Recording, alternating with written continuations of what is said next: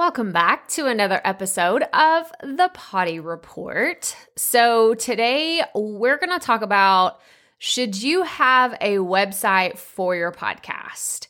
This is a question that I get asked so often whenever someone is just starting out and they feel a little overwhelmed with the entire process of podcasting, and they don't previously have like an online business, like they're brand new to kind of really putting themselves out there on social media. And then the thought of having a website just like totally overwhelms them. I can see the shock and overwhelm in their face.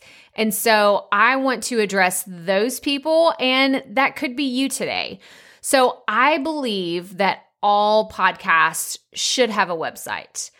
And I'm going to tell you why, and then I'm going to tell you how to make it very easy for you if you're just like, I'm not a developer, I can't do this, like I just bear with me, okay? Just stick with me because I'm going to talk you through this.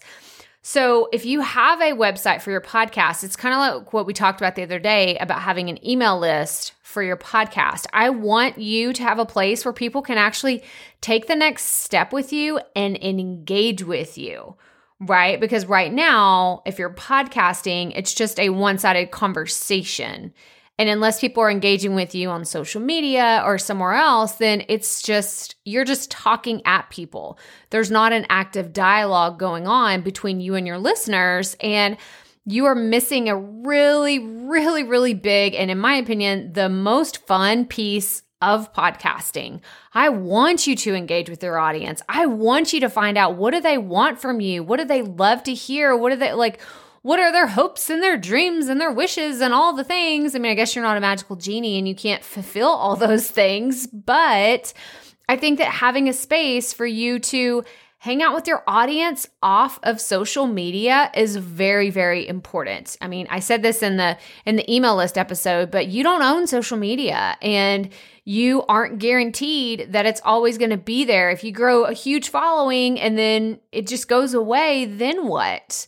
So that's kind of my reason why I think everybody should have a website for their podcast. Now, if you're like, okay, but you said something about people that aren't developers or not super techie. So if you have a Buzzsprout account, which that's the hosting platform that I always recommend for multiple reasons, but one of the ones that I love so much about Buzzsprout is whenever you switch to a paid plan, you get a website.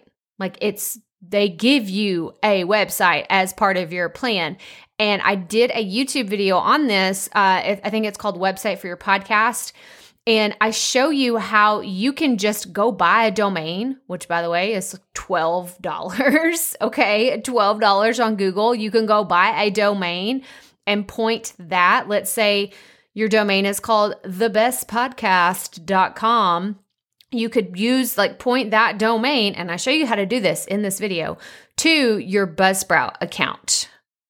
And that's it. It's like your Buzzsprout website.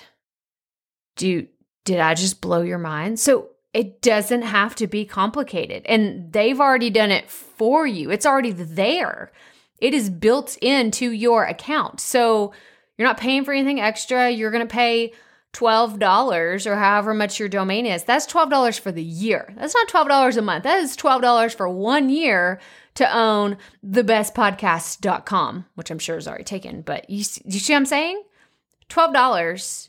And you can have your own website for your podcast. Now, there are a million other ways that you can get fancy and frilly and do all kinds of other things. But at the end of the day, if the question is, should you have a website for your podcast? I'm going to tell you every single time, yes.